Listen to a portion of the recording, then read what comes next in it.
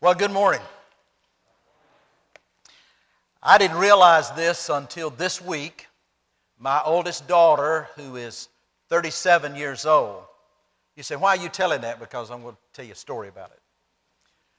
She said, are you preaching at Pickens Sunday? I said, yes. She said, are you going to preach a sanctity of life message? And I had already prepared a message.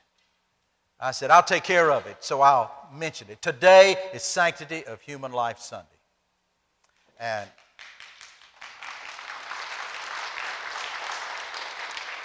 we should care about life.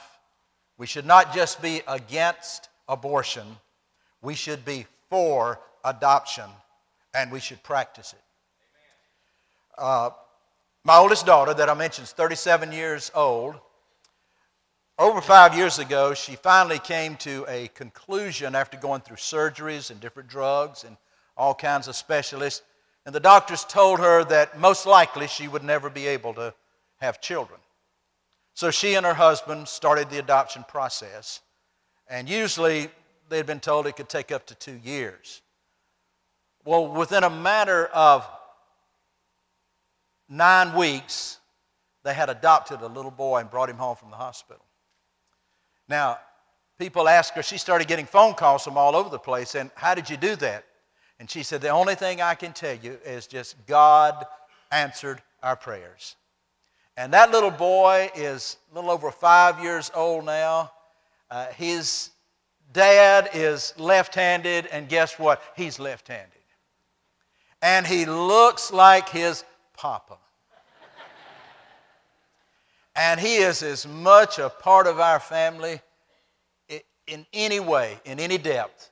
He's one of us. He's with us. He's ours. But a few weeks ago,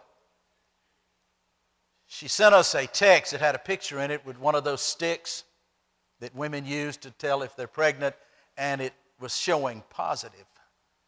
And then at Christmas, they gave us, as we were opening our gifts, we opened one package, and it was a frame, and it says, we're having a boy. And not only that, but the doctors told her that everything so far in the development of this child is perfect, and he doesn't consider this an at-risk pregnancy at all. When she went to the doctor, and he was examining her, he said, now you've had this, and you've had this surgery, and you've been on these drugs. He said, and you're pregnant. And then the doctor said, wow. And my daughter said, well, I want you to know that there's some women in my church that's been praying for me to get pregnant. And his nurse said, oh my goodness, that makes the hair stand up on my neck. But we think our first grandson in that family was a miracle. And we're sure that the second grandson is a miracle too. So, sanctity of human life is about respecting life. It's about opposing things that would destroy life, but promoting things that bring about a better life. Well, this morning I want to talk to you about marriage. Now, I know some of you have been through, I've done 3 seminars, and then I've done retreats twice, so probably everybody here has heard this. Let's just be dismissed and go home. I know you're going to want to pray for Fred as he recovers and hope that that procedure, as far as the recovery goes, will be quick and he'll be on schedule for Wednesday night. We have been away a lot. I did tell Fred before we joined we would be the sorriest members that you have. And we've pretty much lived up to it. We went to one interim, and then 2 weeks later we went to another one, and then we stopped that at the end of the year. And then I started a Bible conference on Sunday night in Inman, and we finished that tonight. And then next Sunday we go to Union Baptist Church in Iowa for no more than 3 months. And then, to highlight it all, on the first Sunday in April, we'll be going to preach at the First Baptist Church of Lowndsville. Do you know where Lowndsville is? A man came to the convention and came up to our booth and said, "Would you preach for me sometime?" I said, "I'd be delighted."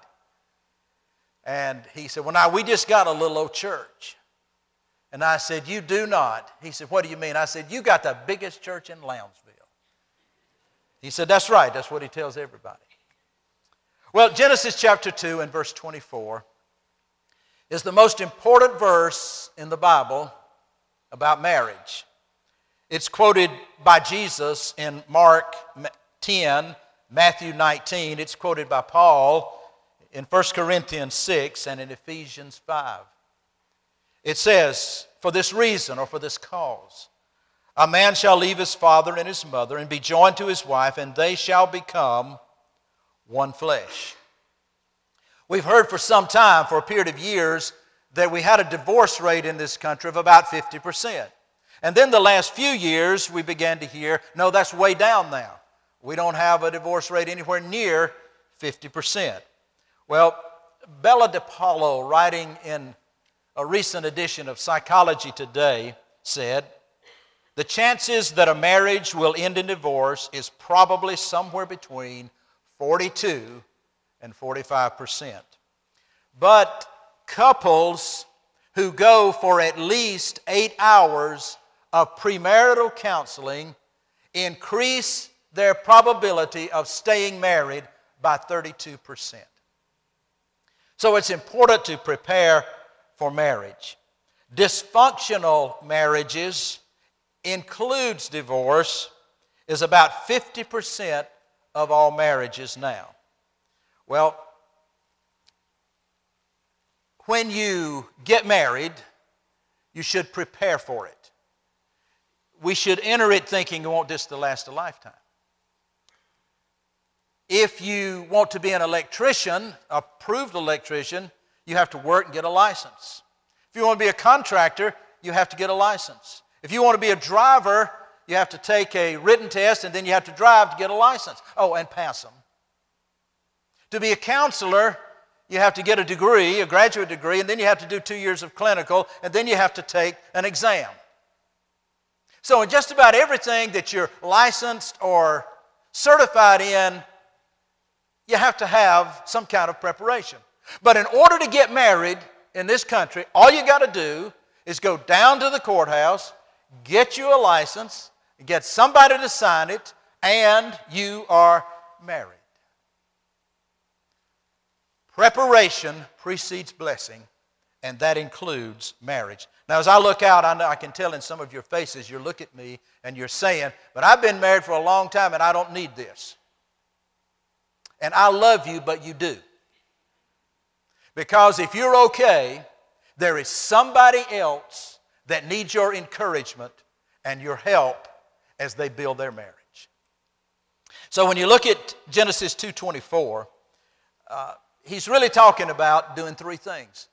The first thing he's talking about, he said, "For this cause a man shall leave his father and his mother." So the first thing is leave. Now what does that mean? Well, I've had people over the years when I was doing counseling, and a fair amount of it would come for premarital counseling, and I would ask the question, "Where are you going to live?" And sometimes I'd get this answer, "Oh, we've got a place, we've got a lot next to Mom and Daddy." And I would respond, "Can you live at least an hour away from your mamas and your daddies?" And the reason for that is you have to achieve some emotional distance from your family of origin in order to establish your own family. And it's easier to achieve emotional distance if you have geographical distance. That and some other practical things. If you live next door, it's real easy for anybody to just pop in anytime unannounced. But if you live an hour away, they got to make some preparations to let you know they're coming. So leave. He says, leave your family to build a new family. And then he says, and shall cleave to his wife. And if the Hebrews had a word for super glue, this would be it. To stick together through thick and through thin, through sickness and in health, to stay with each other, to cleave. And then the third thing is implied. It's weave. Have you ever seen those ladder-back chairs that had cane bottoms in them? They were woven. Anybody? We can be interactive. Anybody? Okay. If you took a ladder-back chair and you took a 5-gallon bucket of water and you poured it in the seat of that chair, what would happen to the water? You got the answer. What is it? It would go through. That's right. Thank you, Mike. It would go through. Then you wipe it off because it's covered in polyurethane and everything. You wipe it off. Then you sit down in that chair. What's going to happen to the chair? And the answer is nothing. And that's the way marriage ought to be. We ought to have enough space between us that a lot of stuff can pass through, but we need to have enough strength in that weave that we're going to stick together. So he says, leave and cleave and weave.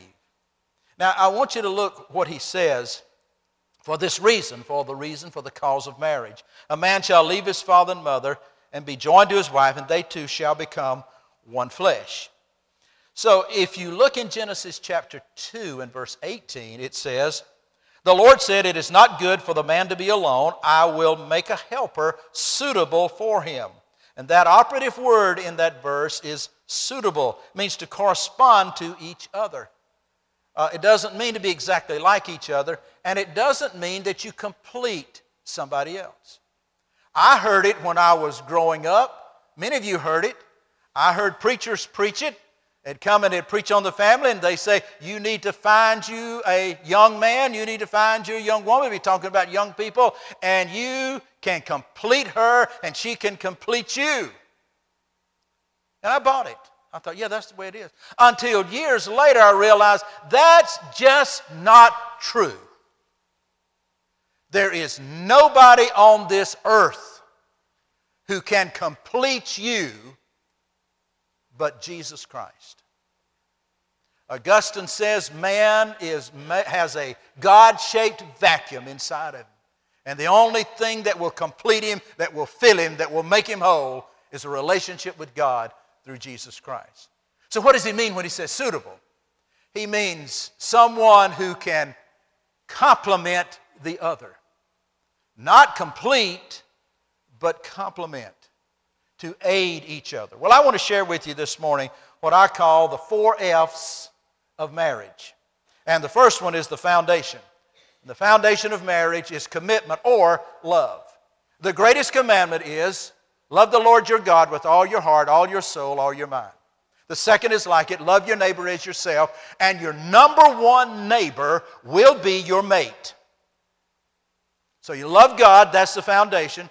And then the very next thing is you love your neighbor. Who is your neighbor? Anybody that God puts in the path of your life whose needs you can help meet. So you love your wife, you love your husband. Well, what does that really look like in practice? Well, first of all, it's the word agape, and agape is not necessarily a feeling word, it's a word of commitment.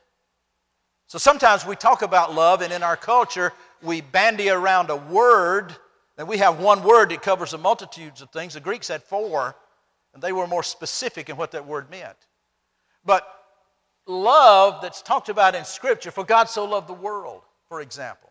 Love one another, love the brethren, love your enemies. That word is agape. And it's not talking so much about feeling as it is a commitment. Have you ever noticed when two people meet, and they meet because, well, they like the way each other looks. And then they like each other's personality. And then they like some of the things they have in common. And they date for 2 or 3 weeks, and invariably, somewhere along the way, somebody's going to say, I love you. And what they mean is this, I am infatuated with you. And we know that all relationships begin with infatuation. We also know if it doesn't grow out of the infatuation stage, before people get married, it becomes a predictor for trouble later in the marriage. But in a practical sense, what does that look like? How does it show up in marriage? Well, 1 Corinthians 13, verses 4 through 7, describes agape, describes this love. It's not a definition of it, it's a description of it. Love is patient, love is kind, and is not jealous. Love does not brag, and is not arrogant, does not act unbecomingly, it does not seek its own. is not provoked, does not take into account a wrong suffered, does not rejoice in unrighteousness, but rejoices with the truth, bears all things, believes all things, which, by the way, means gives the other person the benefit of the doubt, hopes all things, endures all things. Love is from God. God is love. The fruit of His Spirit is love. And we can't really love another person until we have the love of God inside of us. But it's seen, it shows up. What it looks like in practical ways, when you love your mate, you show your mate that you value them. If you devalue them, it is the opposite of love. So, two people that say they love each other and are going to build a marriage are two people who are going to be showing that other person value throughout their marriage. Even when they get angry with each other, even when they don't agree with things, they still show the other person value. So the foundations: love God, love your neighbor, and your first neighbor is your mate. The second thing is friendship. Our best friends should be our mates. That's not always the case. And a lot of dysfunctional marriages, it's not the case at all. And some people have even been taught that your wife or your husband should not be your best friend. Your wife or your husband should be your best friend. Have you ever heard of a man named John Gottman? Anybody? John Gottman? He was a professor right at the University of Washington. He had a place called the Love Lab. And it was an apartment that the university set up for him. Couples that were having trouble in their marriage would come. This apartment was set up with cameras and microphones. They would take their blood pressure and their heart rate periodically. And you'd think that going into a situation like that, it sounds kind of clinical and sterile, that there would be, people would be so self-conscious about how am I going to act, what am I going to do. But they found out that after being there, settling in for 2 hours, they started acting like themselves. And in over 35 years, they recorded all this stuff, and Gottman and his associates put it all together, and he started to publish his material and then write popular books. One was called Why Marriages Fail. Another one was the 7 Principles to a Successful Marriage. If you were to go to the Gottman Institute today for 2018, they've got a program. You go online to Gottman Institute. He's Professor Emeritus at Washington now, and he heads up the Gottman Institute with his wife, who's also a clinical psychologist. Now, they've got this plan. Now, you go there, I think it's for 10 minutes a day for a certain period of time, how to build, how to strengthen your marriage. Now, John Gottman is a Jewish man. John Gottman is not a Christian. But he is regarded by those who look at relationships as one of the leading experts. He's been called the guru of relationships in America. Well, friendship, is it important? This is what Gottman says. The determining factor in whether wives feel satisfied with sex, romance, and passion in their marriage is 70% by the quality of the couple's friendship. For men, the determining factor is by 70% the quality of the couple's friendship. And then he makes this little caveat here that sounds like a shot at Rudy Gray, who wrote the book, Men Are From Mars, Women Are From Venus. He said, so men and women come from the same planet after all. We need to build friendship. Song of Solomon, chapter 5 and verse 16 says, the king is admiring his wife, the Shulamite. And he says, this is my beloved and this is my friend. Well, if we're going to keep our friendship, and that's going to be a big part of keeping a marriage strong, making a marriage last, what do we need to do? We need to make sure that the positives are more than the negatives. That pleasing behaviors are more than negative behaviors. Gottman also came up with this formula, and he says any successful marriage will have a ratio of at least 5 positives to 1 negative. And he said anything less than that brings about a degree of tension and even dysfunction inside the marriage. 1 Corinthians chapter 7, verse 32, Paul wrote, I want you to be free from concern. One who is unmarried is concerned about the things of the Lord, how he may please the Lord. But one who is married is concerned about the things of the world, how he may please his wife, because marriage is an earthly institution. It is of this world. And his interests are divided. The woman who is unmarried and the virgin is concerned about the things of the Lord, that she may be holy both in body and spirit. But one who is married is concerned about the things of the Lord, how she may please her husband. So what he says in that verse is this. Here's the ideal thing to do. Don't ever get married. Spend all your time, all your money, all your devotion in serving God. But he goes on to say, but most of us, I'm thinking 99% of us, don't have that gift. And then he comes with this principle. So, if, husband, you have a wife, he says, please her. And wives, if you have a husband, please him. Now, I think that has to be disciplined by reason and common sense. If my wife told me I would like a spanking new BMW, my response would be, we can't afford it. She would say, but I've been watching, I think it's Snyder's in Greenville. She said, I've been watching Snyder's, and between 2 and 3 o'clock in the morning, there's no security. She said, I've got this thing that I downloaded. Here's how you hotwire one of those BMWs and get inside of it. She said, you could steal it for me. Now she said, and then she said, that would please me.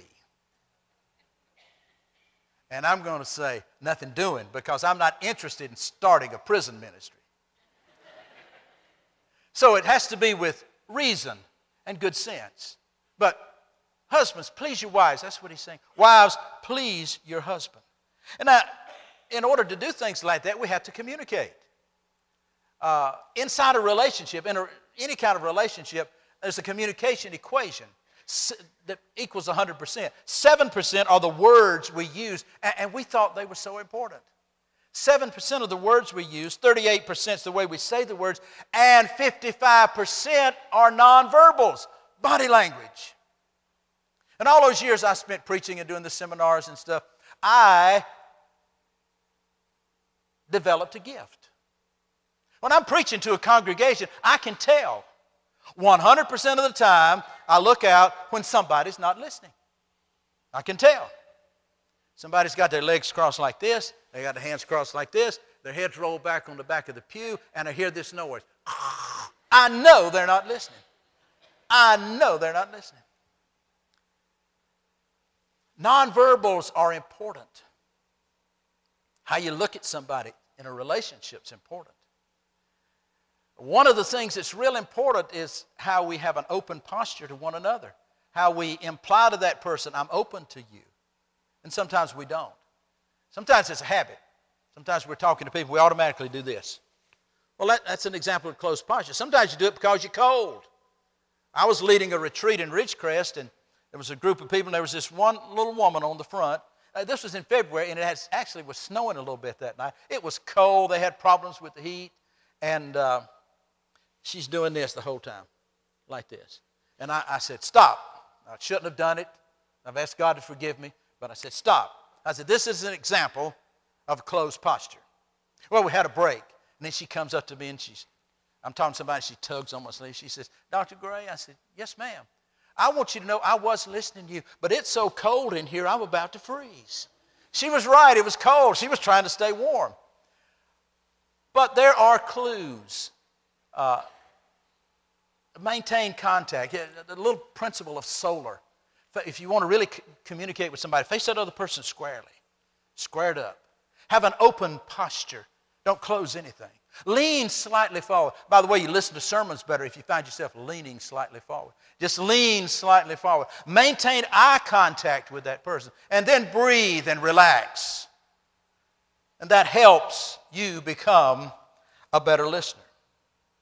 Now, sometimes men have a problem with listening. How many women in the room would say, I agree with that? If you agree with that, would you raise your hand high and proud? Okay. All right. In fact, you know what the number one complaint that women have about men is? They don't listen. So then I ask the men, is it true? Do you listen? Jeff said in the first service, he's listening as long as there's not a ball game on that he's interested in. Men, Deborah Tannen wrote a book called Men and Women in Conversation. She'd done her PhD work on communication, especially in relationships. And she said that men actually hear. But she kind of explained it this way, that because men don't like to get all involved in messy emotional stuff, because men just don't like that stuff, that we kind of come to this conclusion. Okay, she's going to share something with me. I can tell this is going to be emotional. It's going to take a while. It's going to tear me up. So I'm just not really going to listen. I know what she's saying, but I'm not going to listen. And she gets mad at him, and she goes off, and they have a little dispute. And he thinks he's won because he thinks her anger is less than him having to go through dealing with all that stuff. Well, since I said something about number one complaint women have about men, what's the number one complaint that men have about women? Huh? Talk too much. That's not right, but that's good.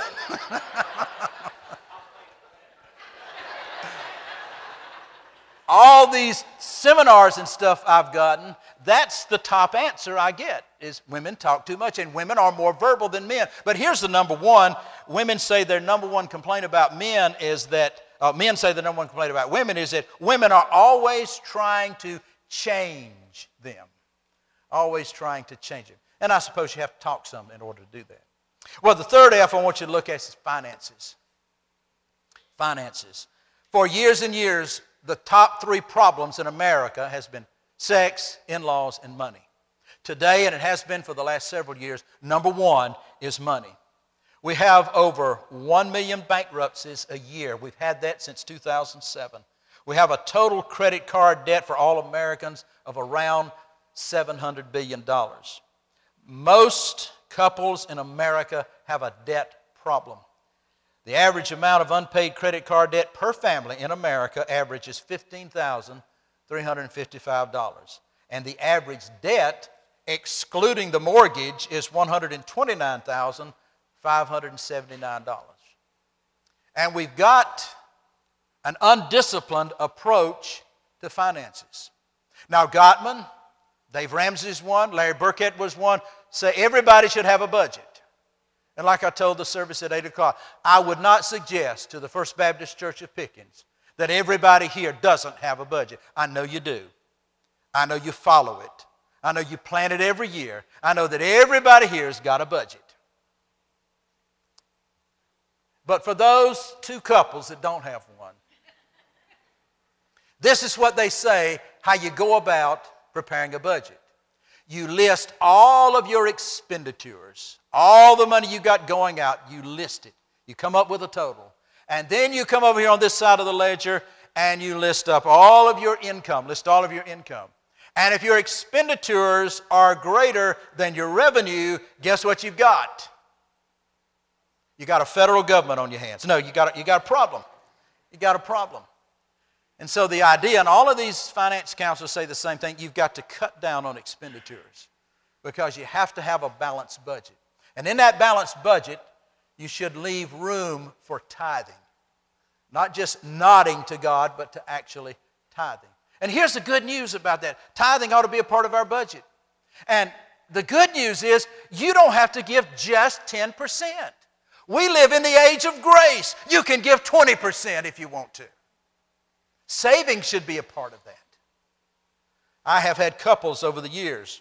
Usually the man would say to me, and this happened to one guy in particular, I still remember it, and he was a student at Southwestern Seminary. He said, I can't afford to tithe.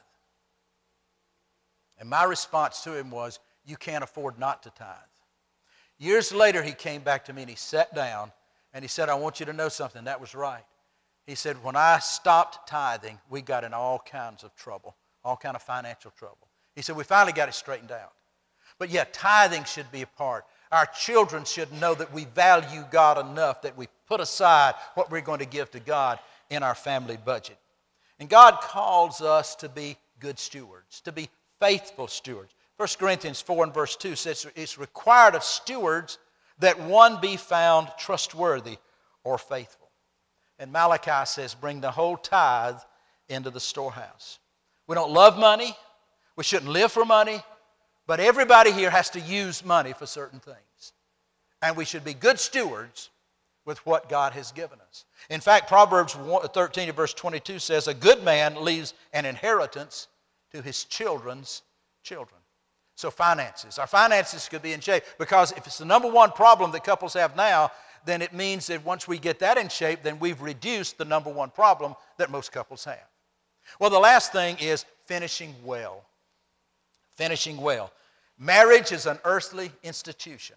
The Bible says there's neither giving nor receiving in the resurrection.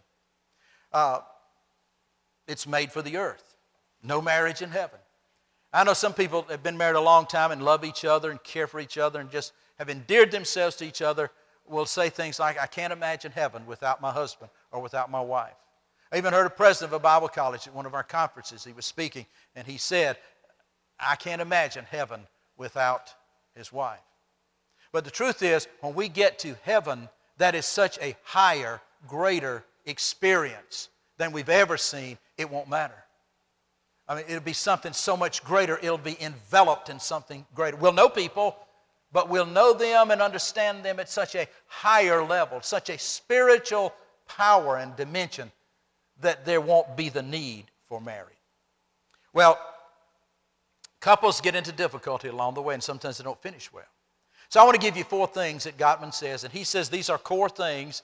He says if these 4 things are present in a marriage, there's a 94% chance that marriage is going to fail. So number 1 is contempt.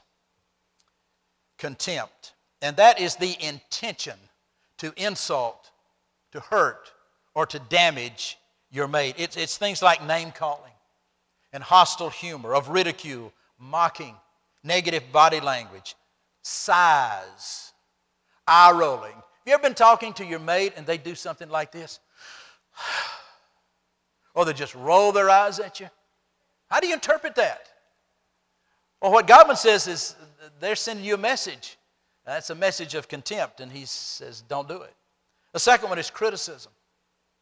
Now, he makes a distinction between a criticism and a complaint. He says a criticism is global, a criticism is broad, and a complaint is specific. A criticism is an attack on somebody, and a complaint is pointing out something that can be done. Suppose that Mike is kind of sloppy at home, and he gets ready to go to bed at night, and he just throws clothes all over the place before he gets to the bedroom. And finally, his wife just had it. Oh, that's you. Oh, we'll just reverse it then. And then she finally had it with him, and she says, Mike, honey, look at this. I want you to pick up your clothes. I don't like it when you leave your clothes out. Now, that's a complaint. He can do something about that. She hasn't attacked him. But if she said, Mike, look at this, look at this. You are a slob. That's criticism, because he's attacked his person then. So Gottman says marriages can thrive on complaints when they're delivered rightly, but they'll dry up from criticism. The third thing is defensiveness. You retaliate against your mate in order to protect yourself. In other words, you make something the problem that's not a problem. For an example, you get married, guys, and you promise your wife, I'll always carry the garbage, put it in the can, I'll always push it out to the curb on the days when the truck comes to pick it up. And that goes good for 3 months, and then you stop doing it. And the garbage just piles up. Right there in your mud room, maybe spills over in the garage. And you know what happens to garbage if it sits around a few days? What happens? It stinketh. Yeah, it stinks. And she's just had it, and she comes to you and says, you promised you would carry this garbage always out. The house smells. There's a stench. You need to take this garbage out. Well, he gets defensive. And he says this, Well, you don't cook anymore. You used to cook supper and you don't ever cook anymore. What's going on with that? And all of a sudden she's kind of backpedaling and she's thinking, wait a minute, is that true? I don't cook supper anymore? That's a simple illustration, but that's what defensiveness is. It's putting a problem out there that's not a problem in order to protect yourself against something that's presented to you. And then the last thing, the fourth one, is stonewalling. And when you stonewall, you send a message. Have you ever heard of people in the South, I know this is true, that say that they're not getting along with each other, and they say, what's going on? They say, we're not speaking to each other. You ever heard that? You ever seen people do that? Not speaking to each other? I remember watching my parents do it. One day I went in, they both were sick, and I go in to see them, and they're sitting on different ends of the couch, and they're not talking to each other. And I'm there for several minutes, and they're not talking to each other. They talk to me, but they're not talking to each other. Well, what's going on with y'all? We're not speaking to each other. Stonewalling is like that. It's a deliberate move to build a barrier to get away from dealing with the other person. Now, the big question is, who does it the most? Men or women? We did this at the 8 o'clock service. Let's do it today. How many of you think women stonewall the most? Would you raise your hand? Oh, not many, not many. How many of you think men do it the most? Would you raise your hand? Oh, and the rest of you are non-committed, I see. Gottman says 85% of the time it's done by men. And it goes back to what I said earlier. Men stonewall because they don't want to have to deal with some of that messy emotional stuff that they may have to deal with. When all four things are present, Gottman says there's a 94% chance that marriage will fail. So if you want your marriage to last, these are four important principles to keep in mind. Life is short. James says it is a vapor that appears for a little while and then vanishes away. This year is going to be a banner year for Ann and myself. Coming up soon, she's going to have both her knees replaced. We are going to turn 65. We're going to sign up for Medicare this year. Looking back over the years, I wonder, sometimes, how did they go by so fast? I used to hear old people say that when I was younger, and I said, can't they talk about anything else? And then I got to be old, and I realized, well, they were telling the truth. It's like, bam, it's gone. Life is short.